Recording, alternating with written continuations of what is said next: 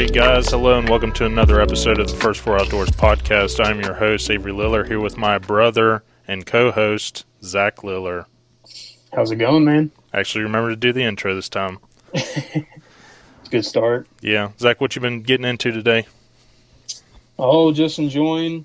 Good day off, making some turkey calls, watching some turkey hunting, just doing the whole thing, you know, while we're doing this, while we're in this off-season downtime, you know. Yeah. But outside of that, that's pretty much it. Dude, I had to call you this morning because, dude, getting to watch the sunrise every day, the closer we get to April, the harder the mornings hit, especially if I can't, actually go out and listen on my ride and, what have you. Yeah, the wait for hearing that first gobble was getting pretty unbearable. Yeah. Hopefully, get a couple days here soon to get out and listen to them. Try to see what the bird situation's like up on the mountain. I think it's going to be a good one. Saw a lot of longbeards in bow season. Seemed to have a fair amount of jakes last year, so shaping up to be a pretty good one. Yeah, dude, I'm pumped. So, Zach, we've done 2 turkey hunting episodes so far, and I thought that we would mix it up a little bit and do a Q&A because that's fun. So, I told you to come up with a few questions, and then we could bounce things off of each other, but I'll just go ahead and ask you my first one. And I would like to know me and you share a lot of the same opinions whenever it comes to turkey hunting, but I would like to know your opinion on camo during turkey season. Maybe the importance, what kind of camos you like to use, why. So...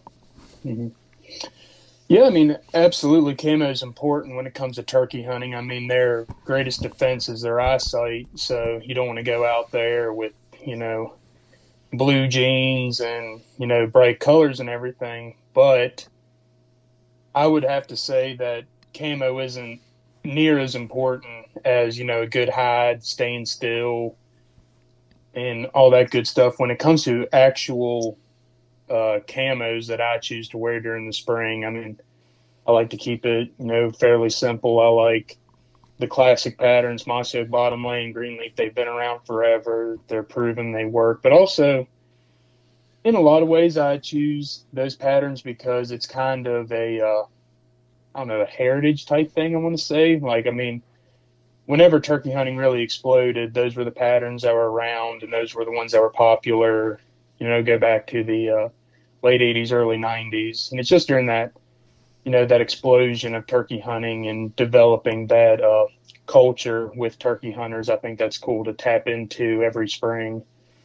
And then when it gets, past middle part of May into late May, I stick pretty true to with Obsession. It's got a good amount of green in it, breaks you up nice, all that good stuff. And I prefer the original run of Obsession that was done from 2005 to 2017, I think is whenever they did away with it, but I prefer it. I mean, the new Obsession that they did when they partnered up with NWTF, it's nice, but for whatever reason, I keep going back to that original Obsession. Now, are you an original bottomland or new bottomland guy? Both are really good. It doesn't really matter to me. If I had, I would say that the new bottomland probably by the slightest little bit might be a little bit more effective, and I think it looks a little bit better. But that original bottomland, I mean, it's good stuff. It's proven. Now, go ahead. I was just going to touch on one thing that I've done for years and years is running a good leafy top. I mean, you might want to talk about it. I don't know. But I just want to be on the record. I was wearing that way before it's become this huge thing. It's always been something that I've rocked. I think it just breaks your outline up a little bit. I think it doesn't do as much as some people think, but it's just a good piece of gear that I have, and I feel more confident when I hit the woods wearing one. Now, I'm glad that you touched on the leafy top. breaking up your outline, what have you, because I actually had a sub-question here, which is camo versus concealment. Yeah, I think that's, yeah.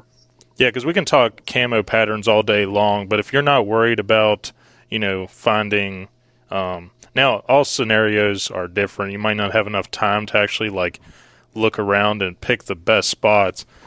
But if you can, you want to try and focus on concealment more than your camo itself, whether that's being in the shade, breaking up your outline, your silhouette, and just trying to match the actual terrain itself.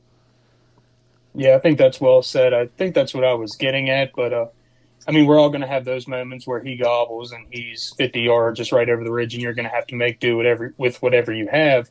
But taking the extra time, if you have it, to get tucked away in the shadows with a good backdrop, with good concealment on your back, to where you're not sticking out from both sides of your tree, just really being able to tuck back in there. Even if you have time if it's late season, you have some undergrowth and stuff, maybe cut some of that and build you a little ground blind. If you have that kind of time and you have confidence that you can call him to that spot and that's where you're going to get your shot, I think that would be, worth doing if you have a little bit of extra time to work with. Mm-hmm. Yeah, and definitely just adding a leafy top in general kind of taps into that concealment category if you are in a pinch. Like if you don't have time, it's kind of like a fail-safe to kind of guarantee at least your top half will be not silhouetted as bad. Right. All right, Zach, so my second question would be calling. Calling's important. So in your opinion, are you a mouth call, pod call, box call guy? And what is, in your opinion, the most entry-level system, like the barrier for entry for someone who's just starting out?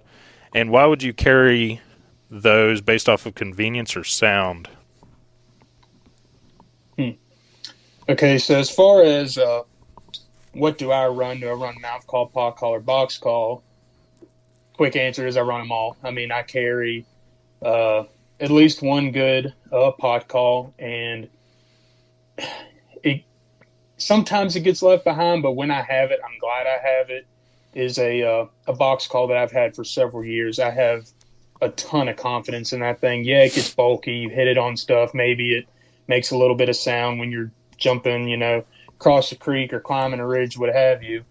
But when it's time to reach out and touch a bird, or if they're pretty tight-lipped, it just seems like that box call just is a consistent producer for provoking that gobble. But more times than not, the biggest call, or the one that I rely the most on, is a mouth call, is calls that I make myself. It just seems like when it comes down to it, if I had to carry one, I need that mouth call just in that scenario that I do get that bird coming to me and he's, within that 100-yard range and I need to give him just a little bit of something. I much prefer running a mouth call, just keeping hands on the gun, not making any extra movement, being able to manipulate the sound, whether it be with my hand or, muffling it within my mouth. Just the little things you can do with a mouth call and the benefits of it. It's just impossible for me to hit the woods without a good one. When it comes down to a beginner, what call I would recommend they start with, as far as user-friendly, I would say that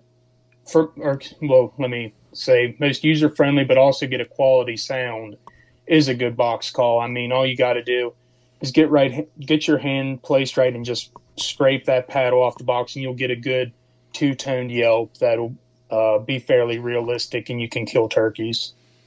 Now, for somebody who's wanting to actually break it down into a mouth versus pod call, in your opinion, which one has a better sound, I guess, with less practice? I know that comes down to type, who's making the call, but just in your opinion. Yeah, there's a lot of factors. Type, or who makes the call, is the call fit correctly for the person if it's a mouth call. But when it comes down to it, more times than not, a pod call would be the more I guess there's less of a learning curve for a pod call, and you can get some really good sound and turkey vocalizations with a good quality pod call. Yeah, definitely. I don't know. In my opinion, I feel like it's easier to hit the high end of the two-tone yelp with a pod call. Obviously, that's based off of brand and who's making it, but for someone who's trying to hit that two-tone, it's definitely easier with a pod call. And then once you can hit that two-tone with a mouth call, I mean, mouth call is just it's probably the most convenient call to carry. One, you don't have bulk in your vest.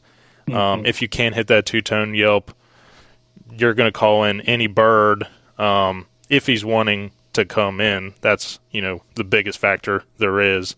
Right. But then as far as sealing the deal, you can also make those calls without making any movement compared to a box or a pod call. So, Zach, we were talking, you didn't actually start running and gunning for turkeys probably until, high school probably? Yeah. The early parts of high school is whenever I started doing a little bit more moving around and trying to cover ground when I'm turkey hunting. So that's how I was taught turkey hunting. But whenever we're talking turkey hunting, we're mostly talking running and gunning. Why do you think it is beneficial for us to run and gun compared to, going out somewhere, setting up decoys, and then sitting on a ridge? I know we sit down and talk about this all the time, like, hey, if we would have just sat on this ridge, we probably would have killed a bird a day. But why do you think it is important or beneficial for us to run and gun? Well, I mean, as far as beneficial, quite honestly, just the experience to start. I mean, I just don't want to sit on a ridge top and set out a decoy spread and call every now and then and hope for the best. I mean, if that's what you want to do, that's fine, but that's not why we get up and why we turkey hunt. We want to get out there. We want to climb ridges. We want to cover dirt, and beat them with our feet as much as even, beat them with calling and all that. But as far as running and gunning and the benefits, you're more likely to run into a bird that is willing to cooperate and is by himself. I mean, if you set up at a certain spot, maybe you'll get a bird to respond and come to you, but your chances increase on finding a willing turkey if you cover more distance and get your ears on more dirt in a day or a hunt. Yeah, I definitely agree with you. I'm definitely not so if you go turkey hunting long enough, you're going to realize that probably half the days that you go, you're not going to hear anything on the roost. So if you're wanting to run and gun, it's kind of a way to cover ground in hopes of striking something up that typically wasn't going to gobble that day. Instead of just sitting, or that you just flat out wouldn't have heard because he was 2 ridges over. 2-3 ridges away. Yeah. Yeah. So instead of trying to wait for some magic to happen, trying and making your own luck. So Zach, this goes back to calling. When, in your opinion, so let's say it's a morning, nothing's going on. You aren't hearing gobbles, maybe they're henned up, what have you. In your opinion, when should you stay quiet and when do you get loud?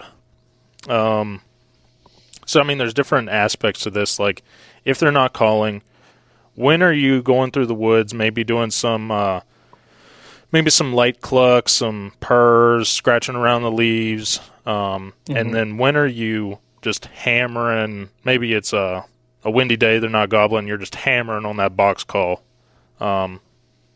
Yeah, in your opinion, when do you think you should be quiet and when you should be loud? If we're talking about the running and gunning aspect, when do you focus on getting from point A to point B and not do any calling? I mean, I usually have a mouth call in probably 75% of the time in one fashion or another, but pretty much I don't make any sort of sound. One, if I need to or if I know that a bird is, a couple ridges away, I just want to get to that spot. I don't need to make any sort of sounds until I get there to one pinpoint him. And also maybe I'm in a spot to call him up and kill him.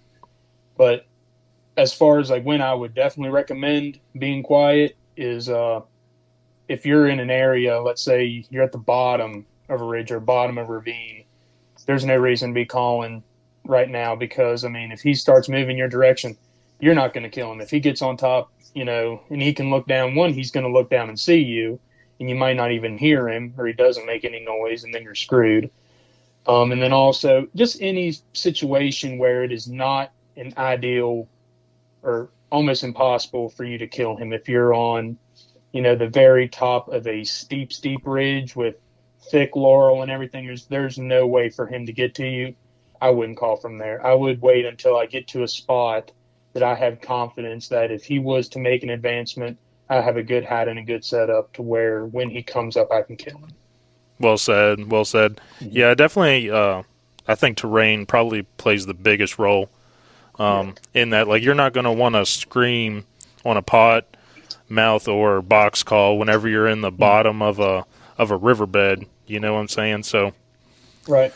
And I guess to hit on a little bit of, I guess that question could be, taken two different directions. But when to get excited, get loud, and when to tone it down. Well, if we're talking about working a bird, you just got to be able to, you got to put yourself in those situations enough to be able to read a turkey.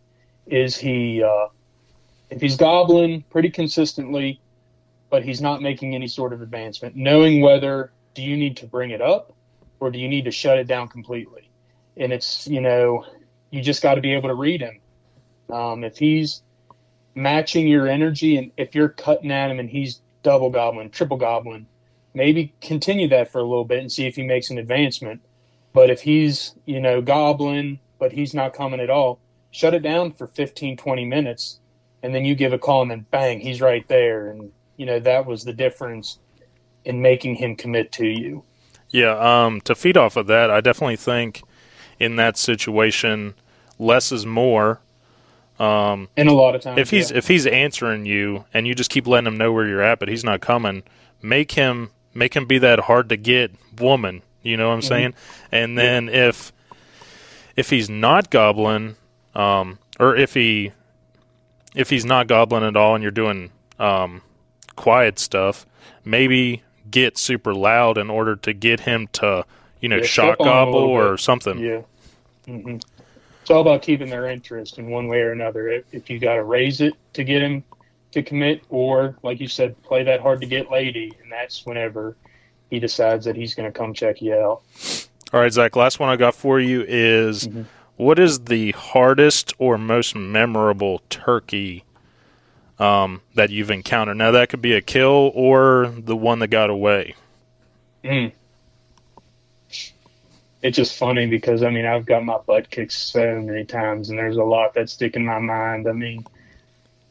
I'm not going to say that our birds are any harder because, at the end of the day, turkeys are turkeys. But where we hunt, the majority of the time, it does create a little extra bit of a challenge. And, you got to be on, your game all the time if you're going to be able to consistently kill them. But, so, I could go on for days about tough turkeys or tough hunts that ended up not being successful. But I guess to narrow it down, I'll talk about one that was successful. And that would be a bird that I hunted in 2021. And obviously I can't say for 100% certainty this was the same bird every time. But in my gut, just the way he acted, the areas that he was in, I'm pretty certain it was the same bird. And I had him well within 75 yards on 8 different occasions throughout the totality of that spring. And one thing or another, whether he swung around, got above me, looked down, caught something, putted and left, hen got in between us and jacked it up. I bumped him off the tree once. There was just so many Oh, one time deer got in between us and blew, and that's what screwed me. I mean, That's always the best. It was a saga. Me and this bird. Well, on the very last day of West Virginia season, May 23rd, I had a good idea. Well, that's not even I had a good idea. I knew the tree he was roosting in, and I set up for him. I mean, this was the last hurrah, so I wanted to get tight, and probably so he's gobbled twice on the limb. I gave him just the softest little tree call. He flew down. Didn't strut, didn't gobble in or anything. I saw him fly down and walked right up to about 45 yards, stuck his neck out, and I shot him.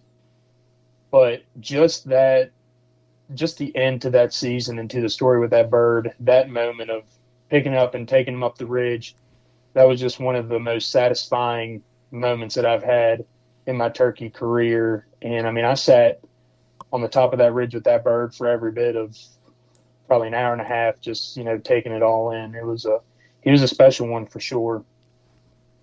Yeah.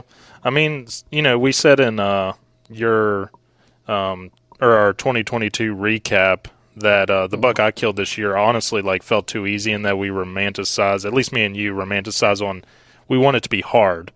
Mm-hmm. So yeah, those are always the best whenever you got to work your absolute butt off and it finally pays off. Yeah, that one, he won't be forgotten anytime soon. And he wasn't even, that's the thing, you think about, all those moments, man, that's got to be an old bird. He's just old and tricky. And I get up to him, he was a 2-year-old. But I mean, he just had something about him that he was a tough one. And a lot of it was self-induced and outside circumstance, but that's a special turkey to me. All right, Zach, what you got for me? All right, well, we'll start it with, we kind of hit on it, or you asked me a very similar question, but I'll throw it back to you. If you had to take one call into the woods for a hunt, what would it be? It can be a specific type of call or an actual, or a very, very specific call. Just, you can run with it however you want. I think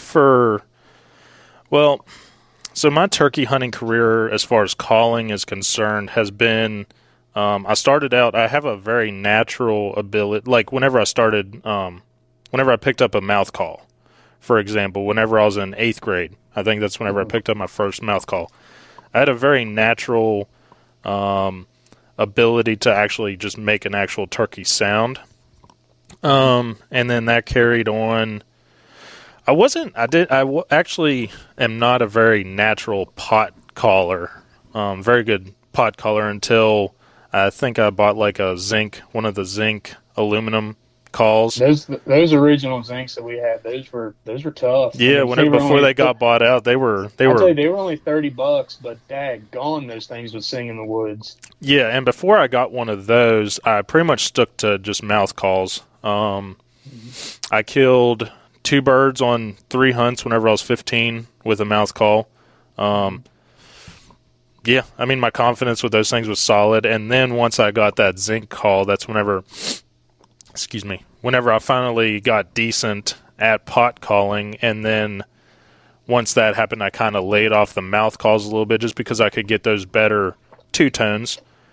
And then honestly, since then, I've pretty much leaned more towards the pot calls. I need to get my act together and start mouth calling religiously because, as far as being, just trying to take, ounces off of my kit, I want to have a lot more confidence with the mouth calls. I'm not bad, but as far as our standards are concerned, I don't carry around the confidence that I do with a pot call. Right. So that's something I personally need to work on. But if I could carry one call, it would be my Hanks black aluminum pot call. That I don't know. I've tried some calls and nothing can. I don't know. I really have that desire to always have that crazy high pitch front end followed by a deep rasp, and that's the only call that I can truly get what I'm looking for in a call. Mm-hmm. Yeah, that call when we hunt together, I mean, Your ears are ringing. I'll be 25 yards away from you, trying to get see if I can't hear anything that you were muted by when you were calling. But yeah, I mean, I'm 25 yards away, and that thing pop, pop, pop, pop right in my ears. I'm like, daggone. And it's also it's also it's not a very sensitive call, so it doesn't require a lot of conditioning. You'll get some calls out there that you have to condition or scratch up, once a hunt, Mm-hmm. So this one, I don't even think I touched it last year, and it makes the exact same sound that it always has. Well, that's key. Yeah, so something that doesn't require a whole lot of maintenance. It looks pretty. Love that call. But I definitely want to start using the mouth calls a lot more. Yeah, so that's what I would roll with. Okay.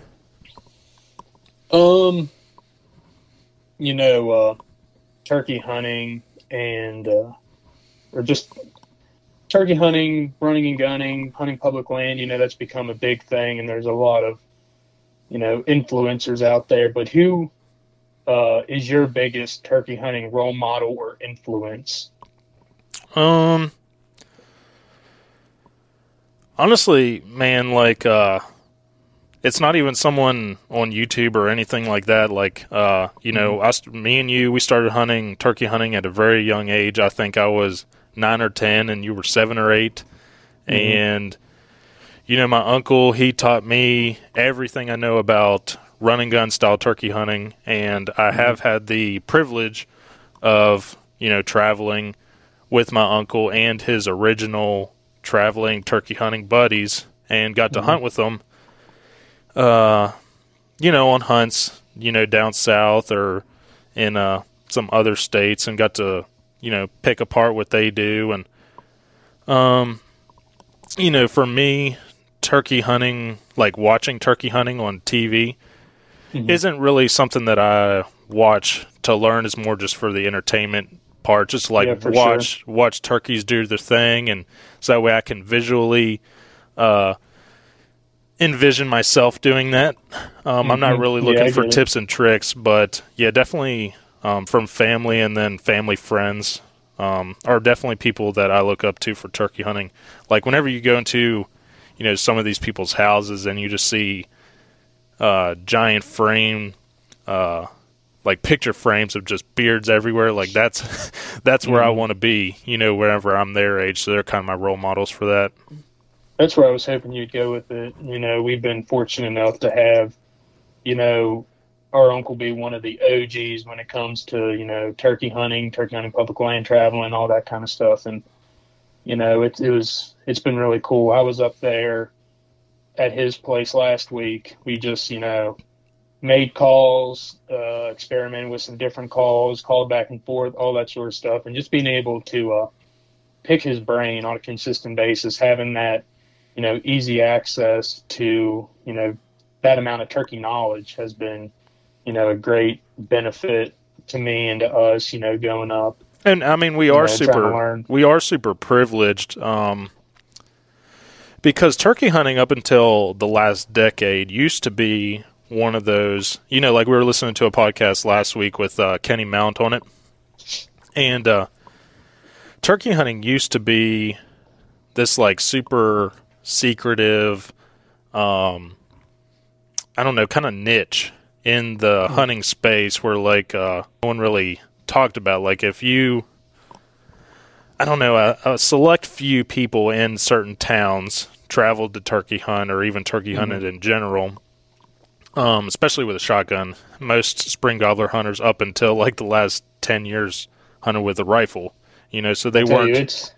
Especially around here, that's still huge. Man. Yeah. And people still, they can talk big game, but if they get desperate, they're taking that 204, 223 in the woods, and they're smoking one from 150 yards. And yeah, like I said, up until the last decade, the most secretive people were the turkey hunters. So the fact that we got to, I've hunted with almost every single one of our uncle's buddies that he, has traveled all over the country with turkey hunting. And just to see all those different styles and then, take like certain tips and tricks just from hunting with them has been, it's been awesome to establish like your own techniques and tactics. Yeah, for sure. Because that group that that he was and that we got to know, of them do it the same.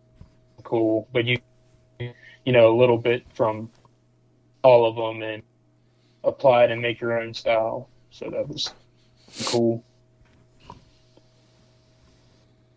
All right, so want to go on to the next one? Mm-hmm. All right. Can you think back to a certain hunt, a season, or moment that made you fall in love with turkey hunting? Dude, I was super fortunate. Dude, I tell you what, there is no hunt like my first turkey hunt whenever I was 9 years old. So yeah. I'll just go ahead and talk about that right now. Mm-hmm. So me and Zach, we started turkey hunting the exact same day. Dude, it just couldn't have... Like, if I could relive that hunt every single day of my life, I would. Mm-hmm. So we actually get up there a little bit later than what me and you would normally get turkey hunting, but the sunrise still hadn't peaked over the mountains. The little bit of orange and red was in the sky. And I remember, me, you, Dad, and Greg all got out of the vehicles that morning.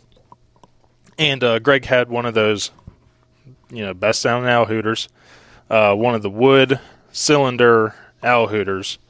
And just from the camp, let out an owl hoot, one gobbles. So I don't know where you and Dad went after this, but me and Greg were going after it. Now, I'm just a 9-year-old chubby fat kid, and here's our uncle who's a run and gun style turkey hunter. He's like in his 40s. He's in shape. And dude, he's walking, he's leaving me in the dust. He does not care that this 9-year-old is like like holding on for dear life to keep up with him.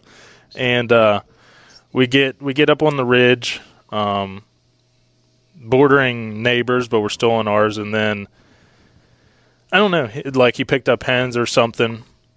Mm-hmm. And so we Greg, all the ashes were still around then, and so Greg's like, "Listen, he's henned up. We're gonna go kill some time." So we go over to another piece, doing a little bit of calling here and there, and he shows me the secondary magic of the springtime, and that's morel mushrooms, buddy. Mm-hmm. Actually, it was one of the best days we've ever had up on the mountain as far as picking mushrooms. Greg pulls out 2-gallon bags. He says, "Avery, this is the type of bark for the type of tree that we're looking for, and this is the mushroom. Go do your thing." And dude, we found either a gallon or 2 gallons of mushrooms that day. And we're heading back to camp. We go to camp. I don't know if he sat down with me and we had like bologna sandwich on rye bread or something, but but he's like, it is a standard move by him. Yeah. And I think he had I don't know. He's gone through some calls, but he had a Woodhaven, I think one of the original Woodhaven crystal calls. Probably at that time that Cherry Classic was big. Yeah, that's probably what it was. And he's like, "Here, Avery, just gave it to me." Picked up the striker in the pot, did what I thought sounded like a turkey, and one hammers off. And or maybe he was like peeing or something. I don't know. He just gave me a call. I think that's what was going on. It was only like 7:30 at that point, but like in turkey season, that's already 2 hours into daylight, and he's peeing or something. Gives me the call. One hammers. We go over to the camp. I call again. He answers again. So he's like, "All right, Avery, this is it. We're going down." And we literally just go 70 to 100 yards below the cabin, and he sits me in front of him. I have my 410. It's a bolt action 410, and he's calling pre-TSS. Pre-TSS. Yeah. And dude, he's Greg's calling. He's just like he's just turning it up, and then finally he crests the ridge to the little peak, because there was about 30 yards, and then there was a sharp drop off into what we call the hole. And, dude, I'm 9 years old. I don't know what the importance of, I wasn't shaking crazy bad because I had no idea what I was actually doing. He crests the little peak, all strutted up and everything, and Greg tells me once he gets a little bit closer, he's like, whenever you're ready, shoot. I put it on the head, shoot. Greg gets up running. I'm like, what the heck's he doing? And yeah, because we're just strictly deer hunters. I mean, you shoot, and that's not, you don't chase the deer. I mean, no, like up until then, every deer I'd killed, I'd shot in the neck. They had dropped in their tracks. And Greg gets up. Don't run after them. Yeah. Greg gets up. He's running, and then steps on the head, and he's like, "Oh my gosh, Avery! I can't believe you just did." And I'm just like, I don't know what I did. Yeah. And but dude, that was a super cool bird. I mean, it was a 2-year-old, but I mean, if it would have been like a 3 or 4-year-old, it was actually starting 2 spurs per leg, so it had a little button behind its main spur. And then since then, dude, once I finally figured, I didn't kill a bird until I was 15.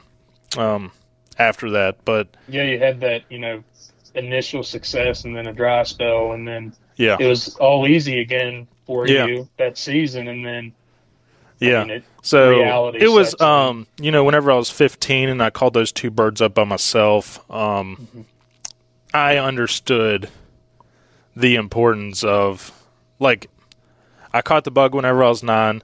I understood whenever I was 15. Yeah, that's a good way to put it.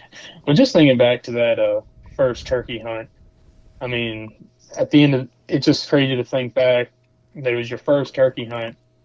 You shoot a good bird with a 410, and then him to have double spurs, and then also that you struck that bird up later on in that morning, just not knowing what you were doing with the pod call, and that's what set the tone for the rest of that hunt. But so even just going back to that hunt, I guess that's whenever I first fell in love with turkey hunting, because me and Dad had a phenomenal that was the only time me and Dad have tagged out on the same day was our first turkey hunt.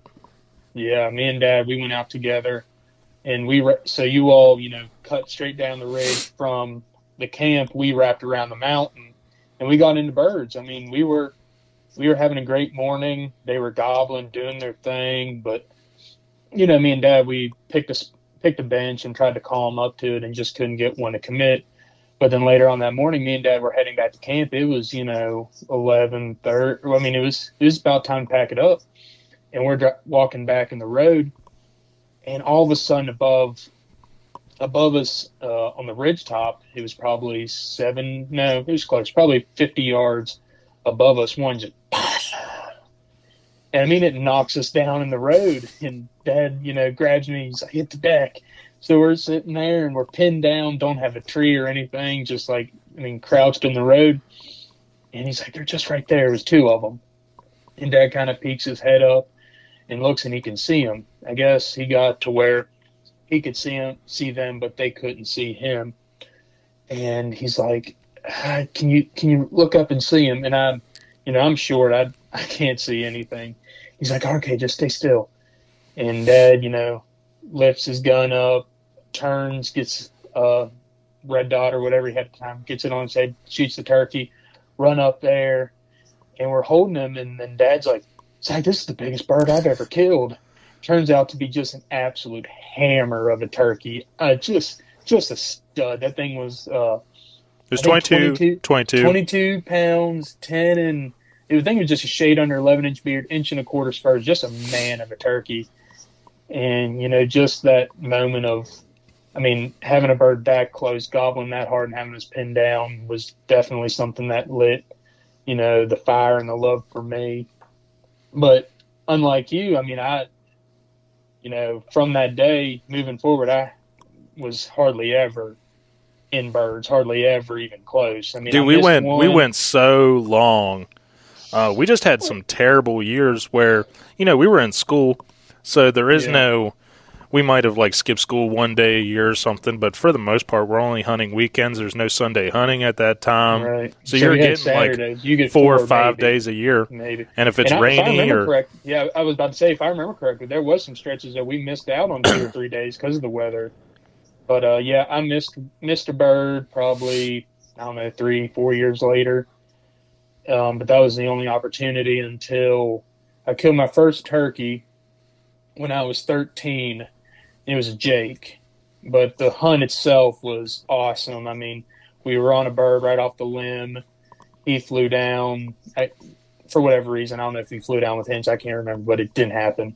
Well, we're working our way down, and then all of a sudden these birds hammer or down the ridge, and we set up, and it's just funny, the errors that we've made over the years. But we sit below the road, but the decoys that Dad set up at that time were behind us.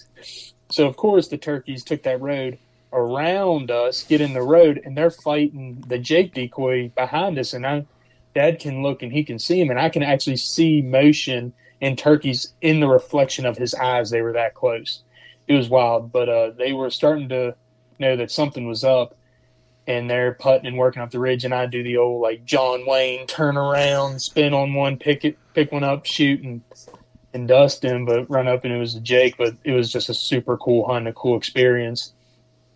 And yes, also like you, struggle all those years. Then I kill one down in Kentucky, which we can tell those stories later on or something down the line.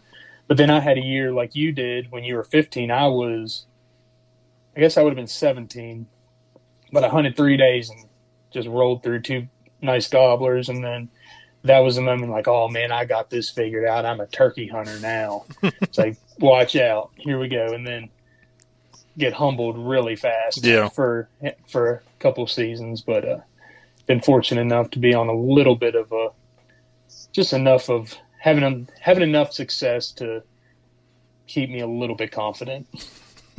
Okay, one last one, and we can wrap this up. But if your turkey hunting, your time off was only restricted to, let's say, 4 days, that's all you get, and it's all together, would you rather that be at the very beginning of the season, the middle of the season, or the tail end of the season? What would you pick if you had to limit it to that amount of time? Okay, 4 days consistent.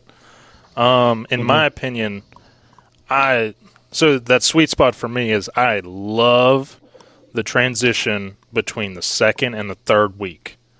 Because the second and the third week typically So we're talking, just to, if people didn't know, this is like this is like April 25th to like May 3rd is like that sweet spot for me. Yeah. Because it's that transition where like if it's a perfect spring, you have the second half of the second week, you got super thick buds, you don't get spotted from canyon to canyon. And then the second end of the third week is whenever you're starting to get some like thick foliage, but it's not quite summertime looking yet. So if I had to pick, I would pick the end of the second week into the beginning of the third. That's also whenever I feel turkeys aren't super henned up like they are in the beginning, and then they're not kind of gobbled out by the end of the season. So if I had to dedicate 4 days, it would definitely be the end of the second week, beginning of the third. I like that. If I was to answer the question, I've come to really enjoy the late season hunting. I don't know. It used to be, I mean, us growing up, we hardly had any sort of success hearing birds that late part of the season. It seemed like after Youth Day and that first weekend, we never got into anything. Yeah. But, as the years have gone by, I guess I really fell in love with late season when we were in college, and you'd finish up final semester exams, and then you get the that last week, which would have been West Virginia's 4th week. Seemed like once I started hunting that consistently, I started having really good hunts. Didn't always result in kills, but seemed like birds were I mean, they didn't gobble as much throughout the morning, but if you could strike one up, it seemed like your chances of getting him to commit to you were, pretty decent. Yeah, I would. I wish I definitely could. I mean, in the last 7 years, I've had so many fourth and fifth weeks taken away from me that that's probably why I veer towards that beginning, middle type phases, just because that's what that's normally whenever I get to hunt the most. So right.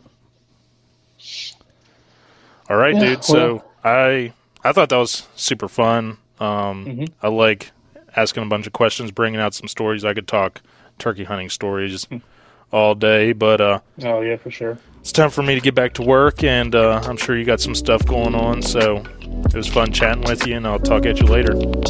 Yeah, man, had a good time. All right, see you. Bye.